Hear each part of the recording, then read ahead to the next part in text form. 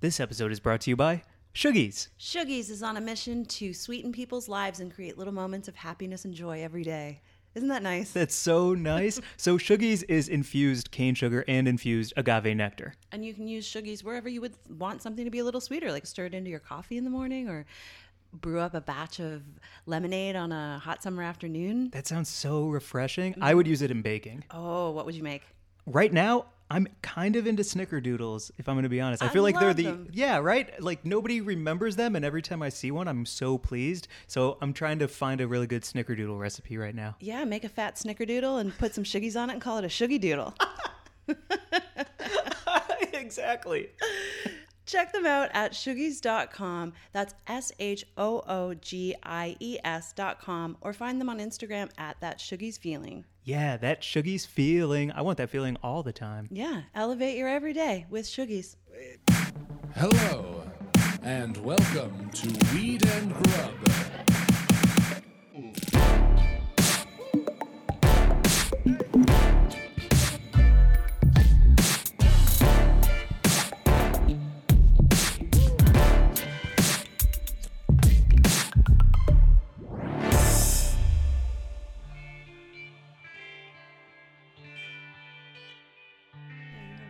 Look. I do feel Loki. Yeah, you Loki. You got that Loki look. Yeah, he was my favorite comic book villain growing up, for sure. Were you also familiar with the Norse the shit? mythic, the Norse myth? Yes. Or just the comic book stuff? Comic was the entry to the myth. Mm-hmm. Yeah, I got all my education from comics and then retroactively learned where they came from. Yeah. Yeah, but Everyone Loki, heard number about one. the Little Mermaid through Disney first, and then learned that she actually dies at the end. I didn't know that. Yeah. Why'd she die? Because they die in most of those fucking fairy tales. The women? Yeah, the women, the princesses, the mermaids, the fucking virgins. What kills the Little Mermaid? Shark? No, she dissolves into sea foam. Really? Yeah. She acid baths? She basically gives her soul to the prince in exchange for love, but she has no voice, and then he ends up marrying someone else, and so she dies of sadness and dissolves into sea foam. Why doesn't anyone look at that as a lesson for handling yourself and taking care of you? Why does everybody look at that as because Disney got a hold of it and they changed it into this weird mythology where you're supposed to actually aspire to be like her. the lesson is lost? Completely. All of those Hans Christian Andersen fairy tales, a lot of them are horrifying. The Grimm's brothers, the Grimm brothers, and Hans Christian Andersen, all of those old tales are really fucking dark. The initial original ones are very dark. Like at the end of, is it Sleeping Beauty or Cinderella? I can't remember. I think it might be Cinderella. They give the evil stepmother a pair of red hot shoes that she's forced to dance in until she falls down dead. Whoa. That's how she dies at the end. Whoa. Yeah, she dances in red hot iron shoes until she fucking dies. And in Cinderella, the stepsisters, when they're trying to fit into the glass shoe, when the prince brings the slipper, the first one cuts off her toe to fit into it. No. And is bleeding out onto the way to church, and that's how he spots it, is the blood on the snow. And the birds call out and say there's blood, look back, the true one is behind you. And then he goes back, and then the other stepsister tries to fit her foot in by cutting off her heel, and she's bleeding on the snow on the way to church, and the birds are like, look out, the true one lies behind you. And then he goes back and he finds Cinderella. Because they cut off parts of their body to become the woman that he wanted. That's Cinderella. Damn. Yeah. Damn. Yeah. Welcome to Weed and Grub, everyone. Fuck, Welcome Mary to Weed Jane. and Grub, everyone. A feminist podcast about fairy tales. Title pending. Not sure about Weed and Grub anymore. Might have to shift based on branding. No, it's still Weed and Grub, Mike. It's still Weed and Grub. Yeah, you're right. Okay, fine. Yeah. Fine. Oh, man. This is a podcast about anything and everything we want to talk about, but it's also cannabis, comedy, culture, and calling shit out. Calling shit out being Cinda fucking Rella. Yeah, well, how they've reconfigured fairy tales to make them stories that young girls want to live up to, when in fact they're cautionary tales about just existing in the world. Can I ask you about being a princess? I don't know anything about being a princess. You didn't want to be a princess when you were Never. a scientist. You grew up wanting to wear a lab coat. I wanted to do what my dad did. Yeah. Mm-hmm. Yeah, totally. Huh. And, just be on the water like he and my sister. My grandmother was also a fisheries biologist. Well, you weren't born in America, or you were I born. actually was. But you weren't raised in an American household like I was. I was born in the U.S. when my dad was working at the Woods Hole Oceanographic Institute, and he was doing stuff like bringing sharks home for my sister to dissect on the lawn. Big sharks? Yeah, 6-foot-long blue shark was her gift for her, I think her like 14th birthday. Yeah, you can't wrap that. What do you do? Put a bow on it like a car in like a car commercial? Plastic and left it out on the lawn for her, and then they dissected it together. It was really amazing. It was bycatch, by the way. He didn't like kill it to bring it home. It was a shark that he had, they'd found it dead as a research vessel, and so Dad was like, "Oh, my daughter would be interested in that." So it was like that kind of house that I grew up in. And then we moved to Newfoundland. Wait, I'm not done with that. What? You're when I didn't know what to get my family for Christmas, one year I just bought them a huge ice sculpture of a NASA rocket and left it in the front yard. That's so cool. I've seen pictures. And your dad, for your sister's birthday, left a 6-foot shark wrapped in plastic on the lawn for her to dissect. Mm-hmm. And your sister ran outside and was like, "Oh my God, oh my God." Oh, and it's then her they favorite. did. So what did he get you? All sorts of stuff. I mean, he took me on insane, Beluga whale, blue trips. whale in your living room? We had blue whale, or we had humpback whale vertebrae in my garden when I was a kid, and he taught me how to fish when I was little. I learned how to catch brown trout when I was probably like 6 or 7, and then I took myself to the river and caught one day when he was either at work or out of town, and I brought it home, and he was like so proud of me. Fucking fascinating. Yeah. Huh. Yeah. Okay. It's We just can cut all this out. I mean, it's a weird start to I don't think so. Okay. Don't you think it's interesting? I could talk about it forever, but I also know that like high horse isn't necessarily always the way to draw people in, you know? You think that this is a high horse? I feel like I get up on a super high horse with this stuff. Because of the way you were raised and how it's important to you and you like it? Well, that's not a high horse. I can get a little strident about it for sure. Like I can yell at people that I think are fucking stupid about it all day long. I watch a podcast video where guys get angry at each other if they resell shoes for the wrong amount. You want to talk about a high horse? It's not how you were raised. I'd be interested to see who wants to hear about it, because honestly, like I don't listen to a lot of strident podcasts about like, here's how, like I don't know what I would tune into, but we got super baked before this and my mouth is going, so. Good. Yeah. That's what it's about. It's for us and anyone who wants to fuck with it, I'm very thankful for. But this is for us. Nice. God damn it. Now you got me on a high horse. Well, Mary listen, Jane, don't transfer your horses. Well, I have a very serious fucking question, because I am actually pissed with you for a very specific reason. Why? Why Because now? of your fucking condiment packet game, dude. To bring it back to something that I can I am like, very princely. really get into is, what are you behaving like? You're throwing these around like they're fucking, what are you, royalty? Yeah. Like your packet game? So frivolous with my condiment packets. I would use the word cavalier. Uh-huh. You cavalierly demanded, okay, so we got pizza for lunch. Delicious pizza. Shout out Ghost Pizza. Right up the street. Delicious. Fucking delicious. And as we were picking up, the sales gal was like, "Do you guys want any packets of anything?" And I said no super quick, because I never do. And then you chime in. Yeah, I want Parmesan and red pepper flake packets. And so she ended up giving us like a whole bag with like, how many am I holding? 100? There's 100 packets here. I don't need...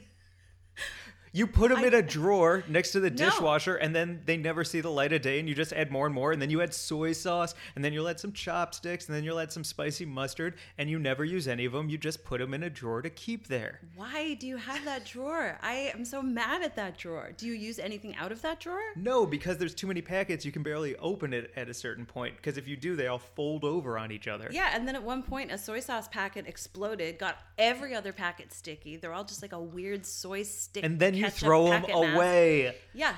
So don't get them in the first place, is what I'm saying. It's a very small move towards sustainability. We all know about all the other stuff we can do. Next step is don't get the condiments. I didn't use any of these on my pizza. I did. I you used the did. Parmesan. Okay. Because I like if you have a nude crust, I like to spread the Parmesan out and then use that to add flavor to the crust. Like I press it in there and smush it down on the Parmesan, and that's how I'll eat my crust. Okay, so I didn't see you actually use one. I was prepared to go harder on you than I have, but I can appreciate that. So you did. I do use, but to your point, we still have how many left over? 500 packets on my table. And right they're now. going to go in a drawer. They're not going in a drawer. That's the thing. Where are they going to go? Directly in the trash. See, now you're part of the problem. I said no. I said no at the window. And now you're telling me that I have to put these in my drawer? Uh-huh. You could take them home. I don't have any room. I'm going to show up at your house and I'm going to put them in a fucking drawer. And you're going to find them in like 6 months. Mm-hmm, when I move. Mm-hmm. Yeah. Yeah. And then they go in the trash then. Condiment game, man. It's bad. You're right. It is bad. I mean, the only condiments I ever really like would fuck with and put in a drawer, like occasionally I'll get like a packet of mayonnaise or something, and those are great for plane rides. Yes, they are. And picnics. Truth. So a mayonnaise packet or something like really like a very cool hot sauce from a Asian restaurant where I don't know what it is and it's like a strange color. Like a I'll Thai always keep chili those. sauce or something. What about when you get the ketchup tubs with your to-go order and like you got a burger and fries and you get like 3 ketchup tubs? Do those tubs sit in your fridge? Never. Forever? Nope. They sit in mine forever. That's and I so just weird. never use them, but I keep them all. Wow. Yeah. How about like tartar sauce? Oh, who has that? Nobody has tartar sauce. I fucking love tartar sauce. What do you? Of course. Oh, my sister was. Oh, some people want to like go to SeaWorld and like see the dolphins. My sister wanted to climb inside one. Of course, you had tartar sauce. I love tartar sauce. I love a fillet of fish. I will actually fess up to like going through the McDonald's drive-thru probably once a year to get a fillet of fish because I weirdly love that like sweet tartar. Yeah. Thing. I'm usually super baked and Yeah. I'm passing a McDonald's and I just have that like little, yearning. I love that the only condiments that you would save is tartar sauce. And mayonnaise. I'm a mayo girl. You know that. I put mayonnaise on everything. I love a wet sandwich. I love a sloppy fry. I love an aioli. I'm all about mayo. Fuck ketchup. Fuck mustard. Fuck soy sauce. Damn. Yeah. Damn. So now you know which condiments to save for me. And all these can go to hell. You're destroying the democracy of the condiment drawer. Unbelievable. I do keep chopsticks, though. They're useful for pitting cherries. Yes. Yes. Or just using. Yeah. Or just using them as chopsticks. Totally. Hold my hair up. All There you sorts go. Do you want to get to the news? Mm-hmm. Okay. What's do. today's news? It's actually some big news. So, Yeah. ouch. It's an ouch. It is an ouch. The news is that I got word this week as a former freelancer for Weed Maps, and then the news kind of went out into the world that Weed Maps has actually laid off 25% of its workforce. Gutted. Yeah, it's really crazy. So the company laid off nearly 100 employees. This was being reported in LA Mag. And it says that a number of factors appear to have led to the decision, including that Weed Maps just this year, or even just in the past couple of months, has decided to become fully compliant with only advertising legal Hold on. pot That's businesses. not the truth. The Well- truth is people came for them and because they were put on blast, they made the necessary changes. Yeah, absolutely. Like they weren't going to do it but a lot of there were places came for them and said, "Yo, fuck this." Amanda Chicago Lewis has actually been, putting them on blast for a long time. She wrote about them for Wired. They were sort of like well known for accepting advertising dollars from illicit pot businesses, even after California regulated and legislated cannabis. So it was problematic for a lot of places that were like, "Hey, we're only taking legal dollars. Why is this we're company trying over to here do this." able to operate by taking like millions of dollars from companies that are not operating within the actual legal cannabis market?" So yeah, they had to answer for it, and Yes, so they they had to did. come online, and that meant that they have to let go of a lot of money. So that's one part of it, and then another part that's being reported in this article is that their Museum of Weed, which was that huge pop-up. I went the first weekend, and it was like a very Instagrammable, huge sort of like walk through the history of cannabis from, the turn of the century where, it came into America and it was like illegal pharmaceutically all the way through the drug war and prohibition to now in the medical market. And I heard it was pretty cool. it was very it was just very Instagrammable, but it actually, like, as a walkthrough, it didn't say anything new. Right. And the LA Mag article says that one ex-Maps employee said that the project was a cash drain on the already strapped company. So I guess we don't really know what happened, but they probably put too much money into an Instagram museum, and they were taking money from the black market and had to answer for it. And so they fired 25% of their staff. 100 people. 100? Wow. Some friends of ours. Yeah. Yep, a couple of people that I know. And so it's just kind of fucking crazy. The statement from the CEO on Medium is very corporate and very sort of full of, I'm grateful for what everyone has done, but see you later. Now we're pivoting, and now we are, basically it says that they are moving into tech. Damn. Yep. Would you say Weed Maps is going into uncharted territory? Maybe, yes, maybe I would say that. That's why I don't write for them. Sure. Yeah.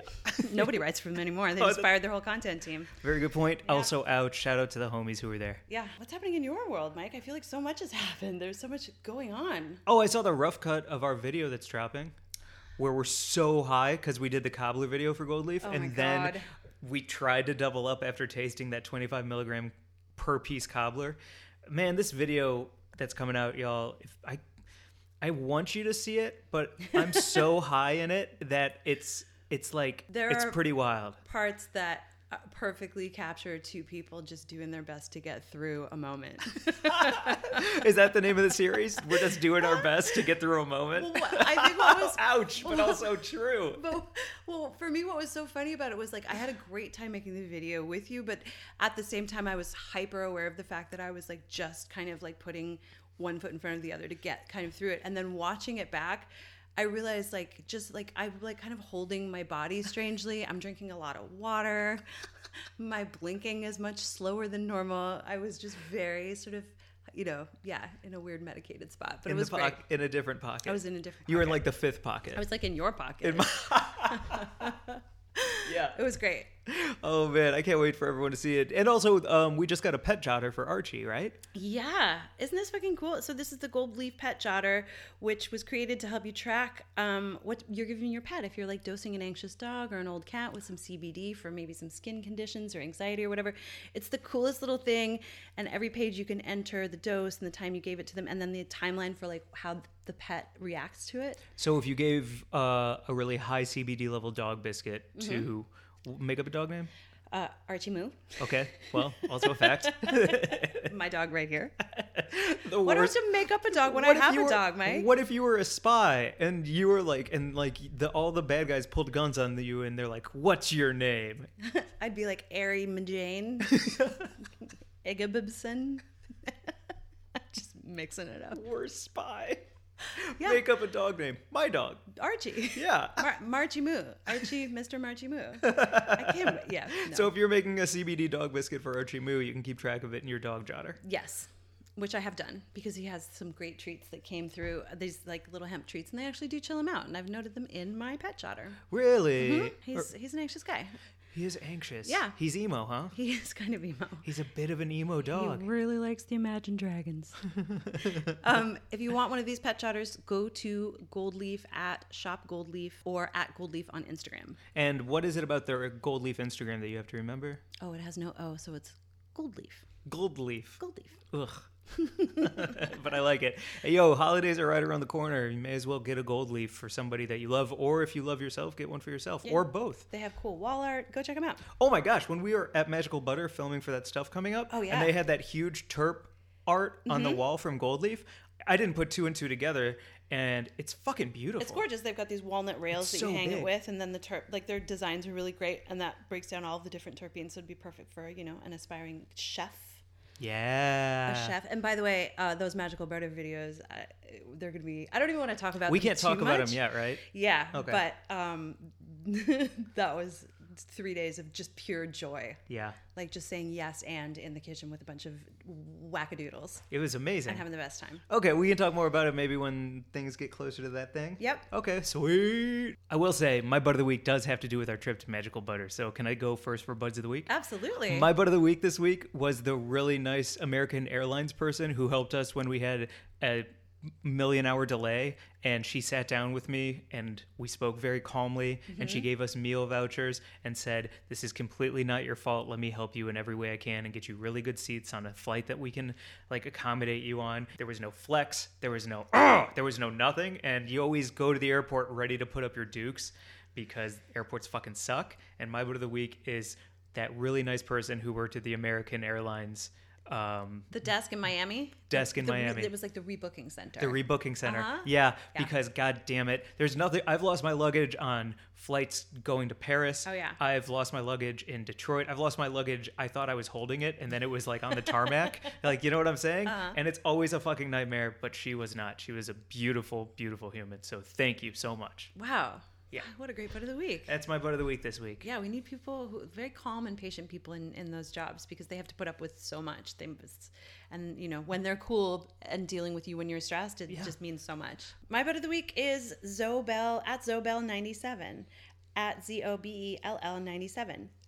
She wrote to us and just said, "Hey, Mary Jane and Mike, I love listening to the podcast. I listen while I get ready in the morning and drive. I hope federal legalization is down the pipeline soon. I want to try all the fabulous products you have on the show, but I'm in Texas. So come to California or, hopefully they'll legalize in Texas soon." She says, "Thank you for everything you do." So maybe we'll see you in Texas sometime soon. We might. Definitely come visit LA and thanks for writing. Yeah. That's my bud of the week, Zobel. Nice bud of the week. Yeah.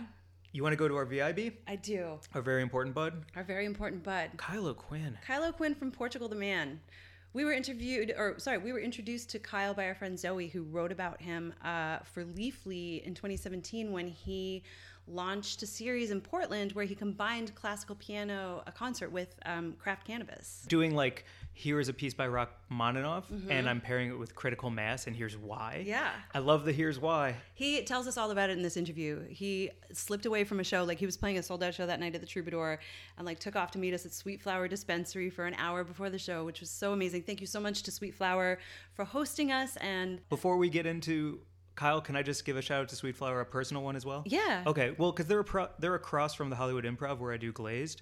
And so as soon as they opened up shop, I went over there and they wanted to support Glazed. And now they could we see got your to picture on the marquee. I know. Yeah, that probably helped. Yeah. But if you're ever in LA and you're looking for a really beautiful dispensary that'll take care of you, make you feel good, even if it's your first time, and they have top high-end, the best of the best stuff. Yeah. I just rock with it. Okay, so thank you for giving me the space to do that before we launch into Kyle, because he is absolutely incredible. He is the most interesting, chill, cool person. I want to hang out with him and just listen to him play piano for. Well, when he starts doing these all over the country and all over the world, I think we'll become groupies and we'll just be going to every single one in every single city. Yeah. Can I say one more thing about Portugal the Man? Absolutely. I will rock with any band, artist, person who is creating art that they believe in and deep down resonates with them while giving back to the world and making the world a better place. Yeah. I will ride with you forever. And it is so positively heartwarming to see how Portugal the Man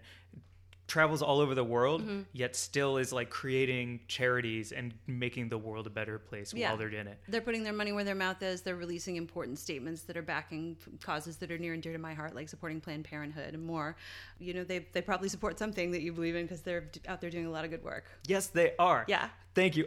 I kind of hijacked it with my own personal opinions when Kyle is the guest today, so thank you very much. He was a very wonderful person to speak with. And here, without further ado, is our interview with Kyle O'Quinn.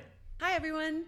As you know, Mike and I love to travel, and we love to check out new shops everywhere we go. Yeah, one of our favorite places to go is Vegas. What's up, Vegas? What up? Yo, life is beautiful. The Fremont experience. Any reason at all?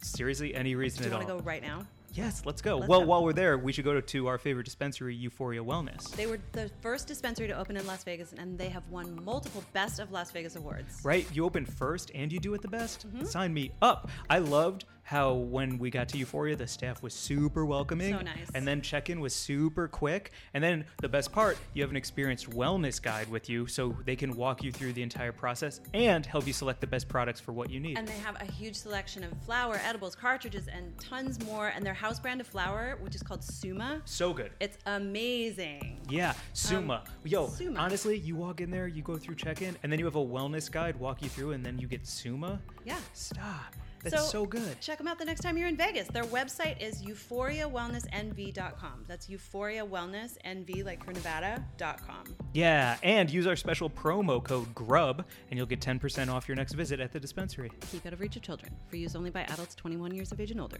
No other coupons or discounts apply. You did it like one of the... That Yeah, sounded right? so good. Thanks. Yeah. Yeah. Go to Euphoria. Wellnessnv.com. Oh my God. Happy Halloween. Happy Halloween. Did you like my owl? That was such a good... When you were like, I want to do an owl, and I was like, what does that even mean? That's so amazing. You're such a nature person. Oh, thank you. Happy Halloween, everyone. Happy Halloween, everyone. I'm going to magical butter my edibles this Halloween. What about you, Mike? Yeah, duh. There's nothing I want to do more than make a bunch of edibles at home and then bring them to my Halloween party, let everyone know that they're dosed. Yes. And Keep away from children. Keep away from children and just really have a great time thanks to my home MB machine. Yeah, at magicalbutter.com. And can I tell you a little Halloween treat recipe that I have going on this week? Oh, okay, because I was going to make gummies, so I'd love to hear something that you're rocking with. I'm going to infuse some coconut oil with my magical butter machine, and then I'm going to make these 5-ingredient almond butter cups, which are chocolate covered. So you basically take dark chocolate and melt it, and then you mix it with coconut oil and vanilla extract for the chocolate layer, and then you mix almond butter, honey, and infused coconut oil, and then you basically put them in muffin tin liners, and you can make homemade almond butter cups, which you could use also. You could do peanut butter, but Sure, I'm allergic. You're allergic, so almond butter's the move. Oh my Yeah, gosh, with a infused big coconut oil. Infused, oh, delicious. So delicious, right? Yeah, and you can make a bunch of them at home so that you're not dropping $50, $60 on one with Yeah. some crazy tax markup. And they keep in the freezer. Yeah. Ooh, a frozen almond butter, peanut butter, almond. It's hard to say. Chocolate almond butter cup. Yeah, not a Reese's, Mises. No, Yeah, a Mises. an MJ. You're right. I'm stealing your fucking stolen valor over here. But yeah, I think that's a fun one. You can also use them to make gummies and tinctures and all sorts of other delicious stuff. Ghee. Yeah, use the many ghee. options. Mhm. Absolutely. Can you tee up an owl? So, because I'm going to say our promo code real quick. Sure. Okay. So everybody follow Magical Butter on Instagram at Magical Butter and go to magicalbutter.com and at checkout use the promo code Weed and Grub for 20% off. That's amazing. Magicalbutter.com. I'm a weirdo, just so you know. Like, I just lock myself at home and I just read books and play piano and smoke weed and smoke DMT and go hiking and just can we start with one of those and then keep going down the list of all Yeah, the let's things go. you just said? Yeah. Okay, cool. So I'm picturing paperback books, like worn, like you go to bookstores and you find a paperback and you Totally. do it. Am I on the right track? Absolutely. Really? Yeah, because I got to travel with them. So if they're too heavy, buying books on the road. And we go on tour for a couple months, so I'll bring a handful. But yeah, I'm kind of like a vinyl guy. Like, I like holding a real book. Mm-hmm. The only book I ever read on an iPad was Infinite Jest because I didn't want to be a douchebag, like carrying that around reading it. It was like that. You don't want to be that guy. Yeah. You know what I mean? So that's the only book I read on an iPad. And I got no feeling of progress, you know, because it was just like, Yeah. yeah. That's so funny to be like super self-aware of whatever it is that you're reading in public. There's a joke book covers that you can buy to read on the subway in New York. Have you ever seen that? I have seen those. They're pretty great. Pretty awesome. Yeah. Yeah. You're reading about horses, but it's actually existential dread. Uh-huh. Yeah. Exactly. So you grew up in Seattle? Mm-hmm. But now you're in Portland. Now I'm in Portland, yeah, for like the last 8 years or so. Nice. I was reading you went to school in Bellevue. Mm-hmm. Are you from the area? My sister lives in Port Townsend. Okay, And cool. I was in Seattle for like 4 years, from like 2000 to 2004. Great place to grow up. Mm-hmm. Like, until we started traveling, I didn't realize how lucky we were. Like, we grew up in like a really cool music scene. Like, Yeah. I remember like watching the Blood Brothers when I was like 14 at the Whoa, Redmond really? Firehouse, like on the east side there. Yeah. And I was like, oh, this is what a rock and roll show is. And then like this weird thing happened in Seattle where a lot of the bands that started getting big all went on tour at the same time to kind of share the city with the world, and the scene kind of dipped a little bit. But when we started touring when I was like 18, I was like, holy shit, like nowhere has these music scenes. Like, you kind of assume that other places have stuff and they just don't. Yeah. I mean, I grew up in Newfoundland, like on the far east coast of Canada, and Seattle was it for us, and for the whole world, Yeah. definitely in the 90s. In Vancouver, just, Yeah. I feel like, I mean, I went to college in Bellingham for like a couple weeks, and we used to go up to Canada just to get wasted. You know, we're 19, and whenever I drive up, I was like, this looks like a city from the future. For some reason, I feel like when the world just goes to shit, or even worse, you know, in like 20 years, I feel like Vancouver, BC is going to be an awesome place. Yeah? Like, I just got to just has a vibe. Yeah, they've got the good weed, they've got great food, they've got mountains, Yep. they've got ocean, they've got islands to escape to. I'm big on the mountains and the water. It's kind of important just because we always grew up with it. And all my bandmates from Alaska, like, mountains are standard. Like, we need those, yeah. Yeah. Yeah. Do you go up to Alaska as a group together? Yeah, we go up at least once a year. Mm-hmm. We were just up there recently trying to raise some money. They're doing some terrible things, cutting cut a lot of funding for like cut something like 40% of the state's budget for like it was like arts and educate, like everything you don't want cut. So we went up there to try to, just Like Power Rangers. like the Power Rangers. Yeah, Yeah. totally. Yeah. Trying to save the world, man. Fuck yeah. Try. I love the reading about the Easter eggs in the video for, like linking to causes for like Planned Parenthood Yep. and like just the furor that it caused with some like conservative folks because you were, kicking up statements with music and, I mean, I like that it was an Easter egg thing because I'm not really about like pushing stuff on people, and we weren't really doing that. Like, it was a great video on its own, and it's like if people wanted to search, they were actively trying to find that stuff. And like the real point of it was like it's really hard to find like the right charities to give. Like, what a fucked up thing to be like, I want to help this cause, and there's like a lot of like weird corrupt like, where like the money just doesn't go where it's supposed to. So we teamed up with Wieden+Kennedy, and we just like vetted out 30 places that we just, hey, if you want to help with this, go here. So, Wieden+Kennedy has the coolest offices in Portland I think I've ever been. Like, they have that Yep. bird nest thing, right? it's the coolest, yeah. They're an ad agency behind some of the coolest ad campaigns. Oh, really? They are some of the smartest, funniest people. Like, I mean, we worked with them on our last record, only because like all of our best friends in Portland, the funniest, smartest people we knew, all worked at Wieden+Kennedy. Yeah. We were just like, hey, why don't we just try something together? Do you have dream creative things that kind of like that video that you're still like sitting on, that you're like, ooh, I can't wait till I have the opportunity to do this? I'm sitting on a lot of ideas. Yeah. Yeah. I've like, I don't know, like I'm like patient, and I kind of like build up what I want to do and try to achieve it over time. Like my whole higher education classical weed thing I want to do is like something I've been like, I did a test one like years ago just for fun, and it was like, it went really, really well. So I was like, but now when I'm home, because it's really hard to keep up my chops. Like when I go on the tour for a couple months, like sit down and play Beethoven sonata and stuff. So I go home, I play like 5 hours a day just to keep my chops up, because I'm like, Wow. because I'm trying to like set up like multiple lectures. So it's like, I got to read books, and I got to like do all my shit, and like keep up on all my info. So, because like I like to like just memorize things. Like if I need to like look at something to recall it, I don't feel like I really know it. So I'll read multiple books, one by Franz Liszt, one Chopin's Letters, and one by like a critic, and they'll all kind of reference a same concert, and then you can see different people's opinions, and just I'll like read a book, and maybe 3 of the stories will stick with me. So I'll be like, oh, those are the 3 that stuck with me, so I'll share those stories. Wow. Then do you end up realizing that there was a theme or a through line to it at all, or is that not something that is important?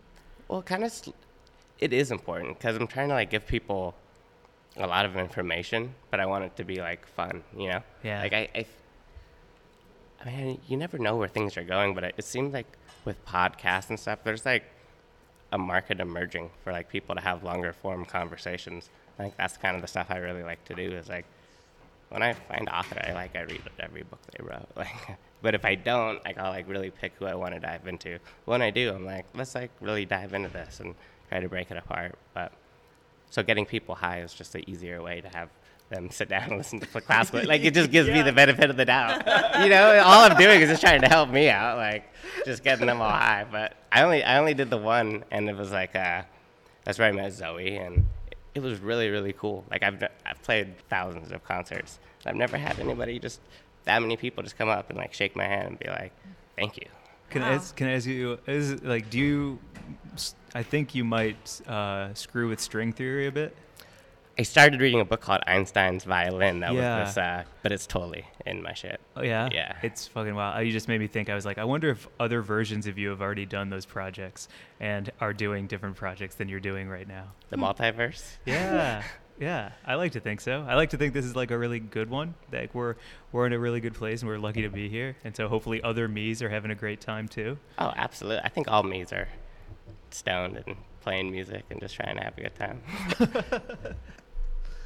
That's Man. the best sentence I've ever heard in my life. Yeah, I've been diving down that little rabbit hole, like multiverses and stuff, because like Paul Stamets is or he does a lot of work in Portland. I mean, obviously anything related to like mushrooms and stuff is like all like old growth, Washington State. Like, Yeah. that's my shit. going out to the rainforest, you know, eating mushrooms. Where did we go? We were in the Ho. That's right. Oh my Did you go to the Moss Trail? We traveled in. We were trying to find 1 square inch of silence. Do you know about that No. spot? It was actually mapped as the quietest spot in the lower 48. Oh, that's incredible. And it's marked with, like, you know, a tiny little red rock. And if you can find it, you know that you're there. But you know, if you're within anywhere near there, it's the heart of the Ho is one of the most That's- incredible, mossy, quiet places. We saw a herd of elk. Yeah, well, me too. I woke up from shrooms and I was like, I counted 17 elk. I was like, this is crazy. Were you camped?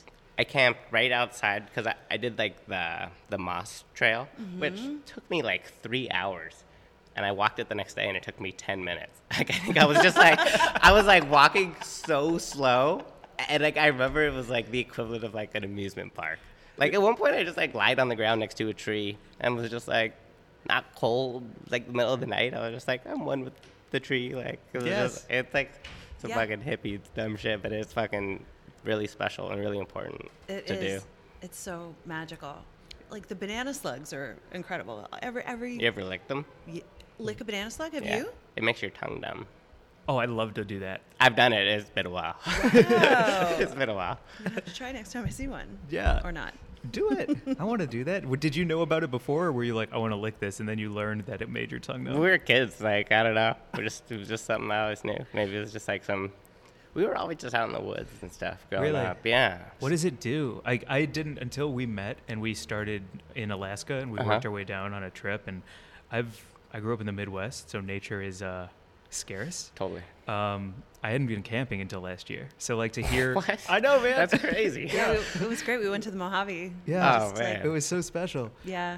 But to hear you talking about nature, like, it's just so important to you. Oh, 100%. Yeah, it's like super, super important. Because we're just losing it, you Yeah. know? And that goes into all the phones and everything, you know? That's why, like, the classical stuff and just reading books is just like, it's refreshing just to kind of get off the grid and just get in touch with some things that are just like real and tangible. Like, part of the reason I like playing classical music, and I haven't done any recordings, even though like I totally could, and I'm kind of prepping for it and all the lectures, but I don't do it for any reason. Like, I don't really show people or play publicly. So like when I do it in my room, it just like, it makes it like really pure because there's no weird reason why I'm doing it. It's not for attention. It's not for money. It's just because I love it. So I was like, what do I love most in the world? Like, I love playing classical music. I love smoking weed. So I was like, how could I take the things that I love and share it and make it like something that I can do? So that was kind of my. But there's these like Russian composer Alexander Scriabin, who has like, he was first famous for having synesthesia as a composer. Oh, interesting. So he made color wheels. So I want to play his pieces like F sharp is purple, like his spiritual key. And he was a genius. He was fucking crazy. Like he based his color system off Newton's for light. So like not all of that. Some of the keys are open to account for like gamma rays or X-rays or stuff like that. And here's what's crazy about him. I mean, he abandoned key signatures halfway through and was just like, all music is from the major. And he was a psycho. Like his journals, like, that's some of the craziest shit you've ever read. He's just like, I am God. And he was like, he was born on Christmas and he died on Easter. Whoa. Yeah, like it's crazy shit. So like near the, I mean, I could talk about this guy for hours, but at the end of his career, he had this thing called the Mysterium. And it was this concert that he was planning, and he died while he was planning it. But he had these sketches of it, and it was supposed to take place in the Himalayan mountains. And it was like this half dome that was going to be on the lake, so it looked like a floating ball.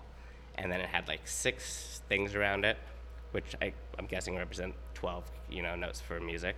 And then nobody was going to be a spectator. He was very into like omni art, like combining things. So like over the music, it'll be like, I want the scent of roses over this beautiful part. And it was going to be every art form. And where it gets crazy is at the end of it, the world was going to end and we were all going to be reborn as like more noble beings. Like crazy shit. And he never finished it, but one of the last pieces he wrote is crazy. It's like built off force. It was called like the Mystic Chord. And he's like, doesn't it just feel like it could go on forever? And he was telling Rimsky-Korsakov, this great Russian musician, he was like, this isn't music. He was like, no, it's the Mysterium. He was like, I messed up, like telling people how to play it and stuff. He's like, you should look at this piece like a prism where you could walk around it and shine light, and any different perspective you look at it, you're going to get something different.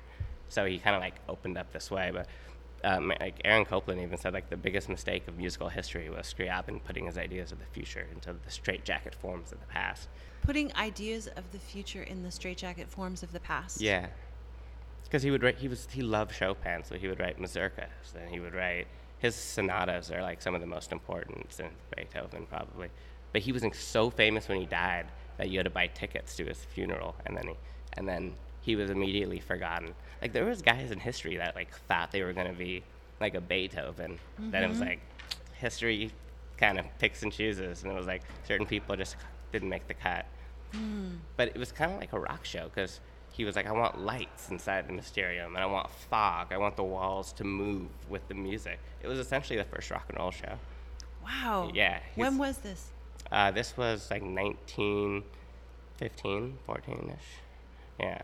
Like on his deathbed, he was like sketching. He was sketching bells that he wanted to hang from clouds to let everybody know that the concert was happening. He was like, he's just one of those guys where it's like, you read a book about him and it feels like you dropped acid or something. Like, It's just like inspiring, like straight up. Like people be like, he was so crazy, but when you talk to him, you wanted to believe him because he was just so passionate about it. And he was super, super smart. Like genius. Like the Russian military, he was taking first place in all the military tests for Russia, and they were like, we wanted to keep these tests for all our future, and we know you're going to play music, so they cut him a deal. And they were like, if you don't take the test, we'll let you play some music every day. So when he was like a kid. Wow. Holy cow. Yeah, super cool stuff. Super cool stuff. Yeah.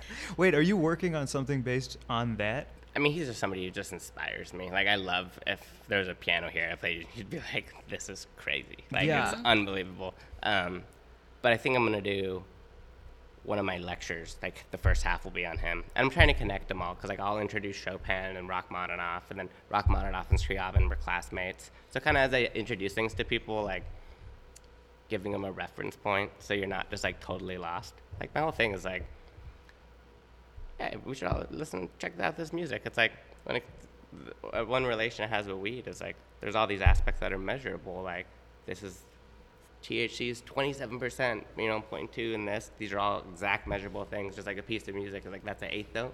It's going to be held for this long. There's all this.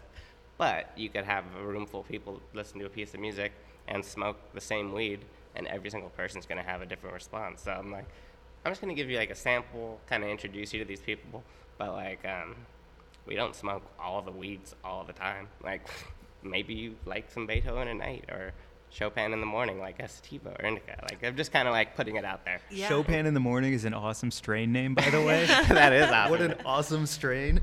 Yeah, see, and then what I'm doing is, like, it's not just the pairing with the strand. It's, like, all these different qualities. So, like, Chopin's, like, he's like an Elliott Smith. Like, Beethoven's, like, da, da, da, da. He's like yelling this message to everybody, and we're all hearing the same message. Chopin's like Elliott Smith, where you're at the concert, everybody's having a one-on-one connection. And they say, not that people like Chopin. One of his students said, it's not that people like Chopin, but they like themselves in him. Like, so you connect with him like that. So he's like this like indie guy. So like, I pair him only with it's sativa because it's like all very heady and not like a body high, Like they say, his waltzes, like whenever I play Chopin waltz, people start like waltzing like a Strauss, but his waltzes refer the soul, not the body. So it's not an indica strand.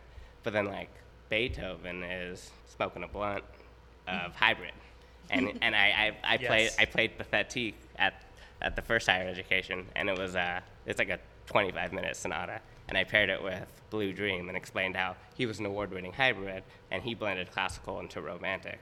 And I played the first piece of romantic music, technically. So then I really want to, like, if I can differentiate people between Chopin and Beethoven, it opens up a lot of then you could start breaking them apart. But I think for the next one, I'm going to really pitch Beethoven as the hybrid. So I'm going to bring a cello player, my buddy Sam, and we're going to play a piano cello sonata. And he'll be like, I'm Sam. The cello is the same resonates with the male voice. Mm-hmm. So I'm going to be playing the indica strand, I'm like, hey, I'm Kyle. I'm playing the sativa, all the tinkly high cerebral shit. Together, we are, you know, Fucking hybrid. we're a hybrid. Yeah. Wow. Or like for Rachmaninoff, he has some pieces that are 4 hands, 1 piano. So I was like, me and my buddy could play, and it would be like when you smoke weed and eat an edible. Yes. And then I want to do the whole Scriabin where I'll pair him with the color wheels. So like Purple Haze or something with purple, or Granddaddy Purple with F sharp. You know, Wow. maybe C. It could do like a Strawberry Cough or something with red hairs. So like there's like multiple different ways to kind of like pairing the strands, but just kind of talking about them and different ways you smoke weed. Like Beethoven's like Pastoral Symphony, like walking outside smoking a blunt. Like That's pick it. up a leaf off the ground and roll it for weed. That's like totally his style. You're making me. I just want to see this whole thing as a concert at the Gorge or Red Rocks or some incredible outdoor amphitheater. Like I started playing like classical concerts. It's like I like to keep them kind of small and intimate because it's like I used to do at the Sorrento Hotel. We have the Stranger in Seattle. It's like the Mercury in Portland, and I would just do a silent reading night with the editor of the Stranger, and we would invite a bunch of people to this old hotel called the Sorrento. It's like built in the 20s. Like all my family's 4 generations in Seattle. Like my great grandpa would like, oh yeah, during Prohibition, when I would do reports. He'd like, you go down that alley, you know, on 2nd and Pine. I'm like, yeah. He's like, this is the knock. So like, there's like pictures of him like in the 30s coming from Canada, and he's like 5'3" in his prime, like little Jewish guy in a white suit with an AK-47 smuggling whiskey backs. Like all my family, like these little Jewish people, all gray hair, all drink Canadian whiskey. It's just like, it's like Seattle's like, it's like my great grandpa used to like hang out at the Sorrento. So, Yeah. so I'd go there and play, and it was like, we'd fill like 70 people, just a small little like awesome vibe room. And Yeah. the only rules were just no talking. We're like, thank you for coming. We're going to read books for the next 90 minutes. And I'll just sit there and play classical. So like I was trying to get like these really like cool places and vibes. Like I kind of want to, I don't know. Like I kind of want to like put them on and be like, the only way to come to another one is if you came last time, you could bring somebody with you. Yeah. To kind of like keep it like I wouldn't mind touring with it, you know, like taking it, not like tour like with a band, but But kinda like a salon series, kind of like with Yeah. trusted people. yeah, like go to the states that we can go, and I want the whole thing to be like I grew up super privileged. Like I took piano lessons, I played like French horn, like all these. I got big lessons for every instrument, so I was like, my only rule is like if I ever play classical, like the money's donated. Yeah. Like, the whole like I guess in my head where I pictured this scenario because like we're cool with like Berkeley and stuff, you know. Of course. But I'm like, I like stirring up trouble. Like I like things, you know, like controversial. And it's like I'm really interested to see how like a school, like a board at a school would react to me like talking to their students, and if they saw that the students were more engaged than normal, because I'm like talking about strands of weed that they know, and like I play in a band, but it's like, what would they exit out at the sake of teaching kids about music, you know? And just to like show people that you can take things like cannabis and you could use it as like a cross discipline to like educate people, and then use that money to invest it back into like communities and schools, shit like that. I've never heard a better idea that I've never heard before. And like I said, having them all be high is good for me. Yeah. Like they're like, oh wow, that's great shit, you know? Like That's the real transcendent moment when you get it. yeah. You get, you know, that's the whole. We just saw David Crosby play recently. We smoked a awesome. joint before the show, and I was sitting there, and I was like, I totally get it. Yeah, I totally. get it, man. Yep. It's really cool and connects you through the ages. Yeah, too. and I stole the idea. I took it. There was like a absolutely incredible, but Leonard Bernstein did the Norton lecture series. Like Harvard does them. Like super famous people. Like Aaron Copland did one like way back in the day, and he did this whole. It's actually 6 lectures, but it's based on. He relates music to Chomsky's analysis of language. Yeah. So it's like super cool, where it's like each sentence like. Jack loves Jill. It's like, does Jack love Jill? Jack doesn't love Jill. There's like 8 iterations of it. So he takes like these chords where it's like 1, 3, 5 is Jack loves Jill. If it's a minor, Jack doesn't love Jill.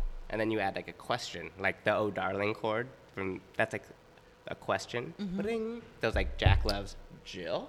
So then that's your verb. And then you start playing sentences. So I was like showing them like, this is the theme for Fate.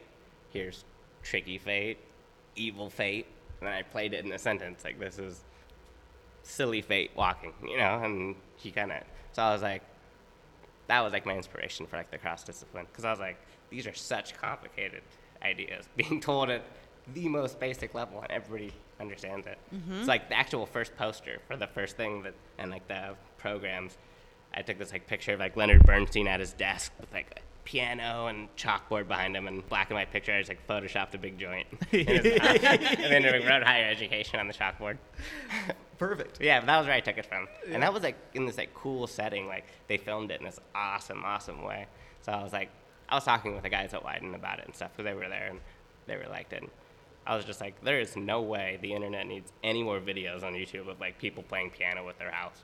I was just like, I won't do a video of just that crap. Like everybody's doing it. Like even great conductors like Daniel Barenboim's doing these things like 5 minutes on Beethoven, and they're great, but it's like just the same old visual. I was like, I would almost, instead of like filming the concert, I would rather film me preparing for it, and just like behind the scenes of me hanging out at the Portugal space and like at my house, and then I could like do elements like, I really want to say this in the lecture, but I can't.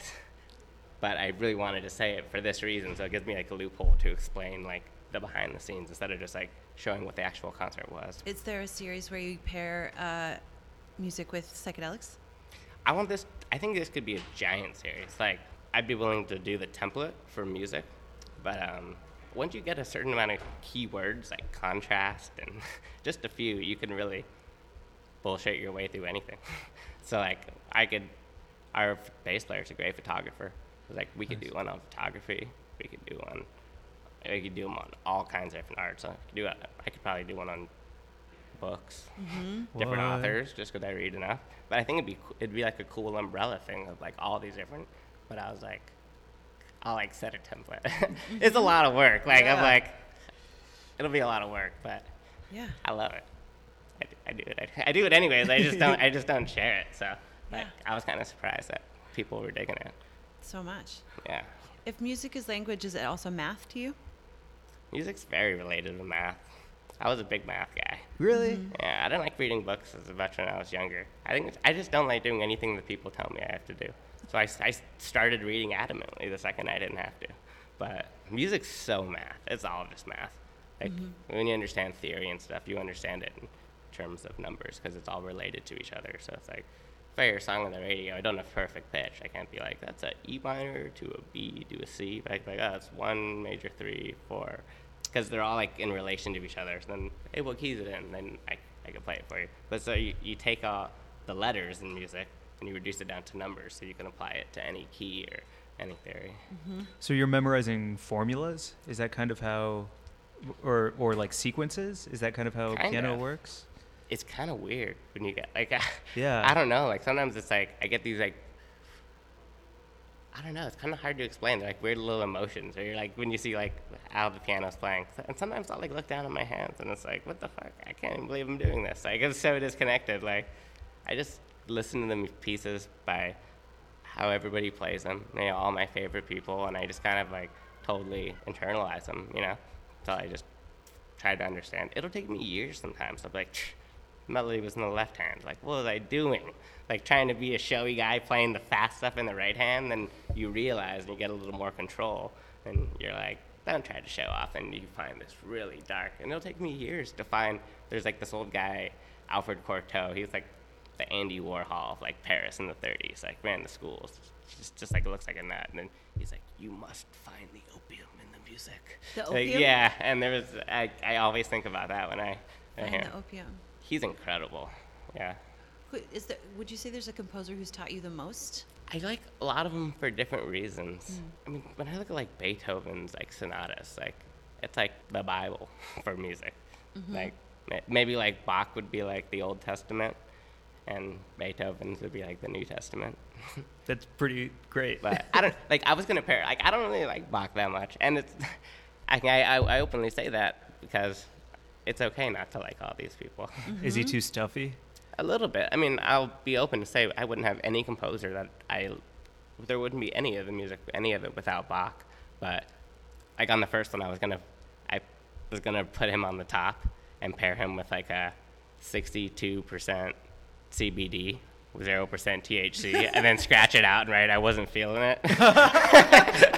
Just to like keep it tied in. I feel like I'm not gonna play, but When you are creating new music with Portugal, how are you approaching like your role in the band when you're like, are you able to bring these influences with you that you're like, I'm vibing on these people that I'm reading right now, so that's where I'm at, so I'm able to bring that into the music you're creating together? yeah, we most definitely bring like ideas from books. Like we'll share them and talk about them openly. I mean, everybody in our band's like really smart. Like I'm kind of the dummy. Like everybody's like really fucking smart. So it's like, and really good at certain things. So like we're like a total team, and we all like what I do nobody else does, and they do things that I don't do, and we all kind of play our parts. But a lot of that is like I'm really good at like string arranging and all the instrument stuff because I've studied it. I mean, I never went to school. Yeah, you said you went for a week, and you were like, dropped, I already like, know what I'm going to do. I literally, so people didn't, I kind of kept it a secret I played piano because I played drums in all my bands, and I was like, I wanted to be a drummer.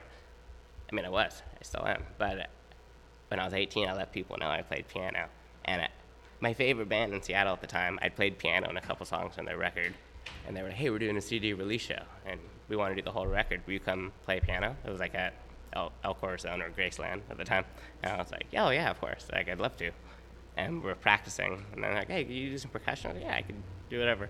And then now he's one of my best friends, but Bobby's like, you should come on tour with us. And this is Wednesday night, and like my first quarter of college, and I was like, when do you leave? They're like, Friday after the show. I was like, dude, I'm in college. It's like tomorrow's Thursday, and I just went and dropped out the next day. Drove to Philadelphia after the show. I didn't even really know them, and we did like 250, 300 shows. Whoa. Each year, and then Portugal was on the last tour of that. I always just like rode down with people that I play music with. Yeah. I think I'm very unthreatening. Like no singer's gonna be like, oh, this guy's gonna steal my job. But I'm like, hey, I want to help write better songs. So like, we would just always hang out, and I played keys on some of their earlier stuff.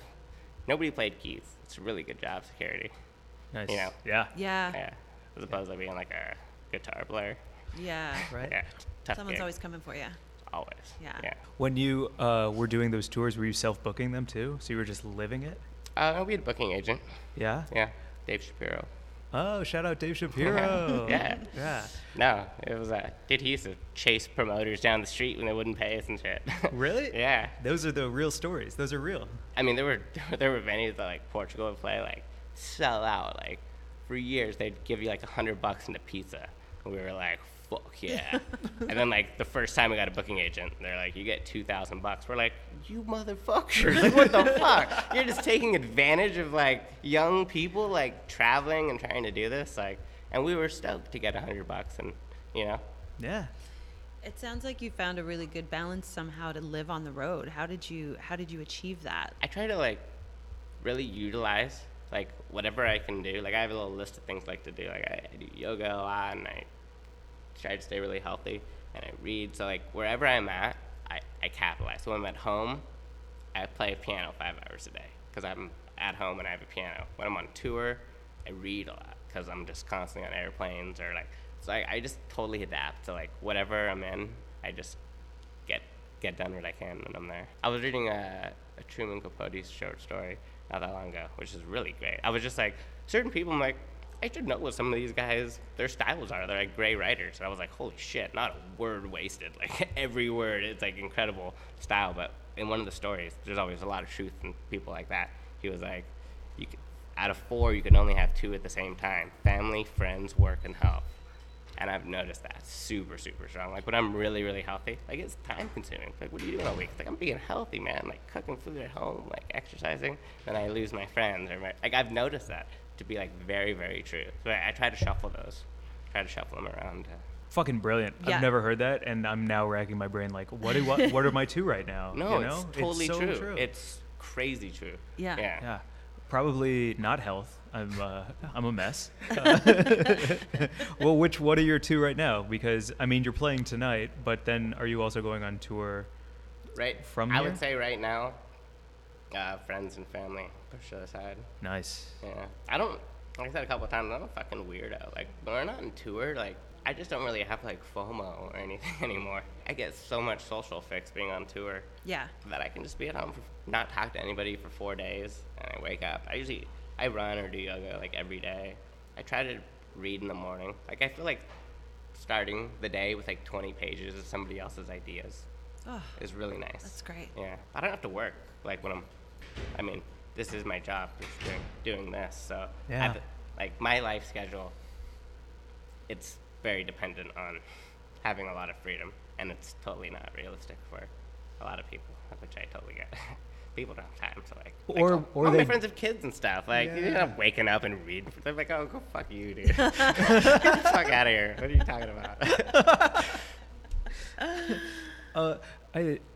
I think the other side of it though is like for me if you have too much time you're idle because you feel like it's infinite, Yeah. and so why do something right now because I can just do it in an hour and then nothing ever happens. Totally. And it's really difficult. So like, do you have a structured day no matter what where it comes to like how you break it down? Like I picture you, I'm sorry to put it on you, No. but like I picture you as like forgetting to eat because you get wrapped up in like art. Yeah, totally. Yeah. Okay, I think that's so interesting, like, because the creativity, the mind of it is.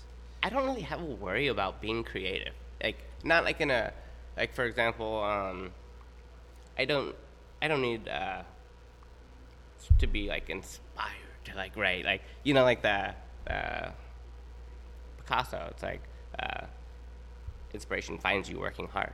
Like, you just work every day and you build up ideas, and then like I found that usually like you'll hit a wall and be like you'll go super, super hard, and then it's like hit a wall, and you're like, fuck, I didn't like crack it, or figure out the pieces, the shit you don't even know, like behind the scenes, you're like, it just didn't work. And then it'll be like 2 weeks later, and you're like walking, listening to music, and you're like, all right, boom. So it's like always a process of like diving in really, really hard, and then totally like stepping away from it. But like, I can write music every day, and some of it, like, I don't need inspiration to write it, but you'll get pieces that come out that just sound more inspired. It's like very, Yeah. very subtle difference, but like certain times, so you just kind of just chug away. Like, it's just like nonstop working every day, and then eventually things just kind of like just come together. The formula is like hard work, inspiration makes a feeling, and then you're able to put that feeling out into the world. Is that? Yeah, sometimes music comes from different places though. Like, I find like when something comes out, I don't know why I'm singing those words.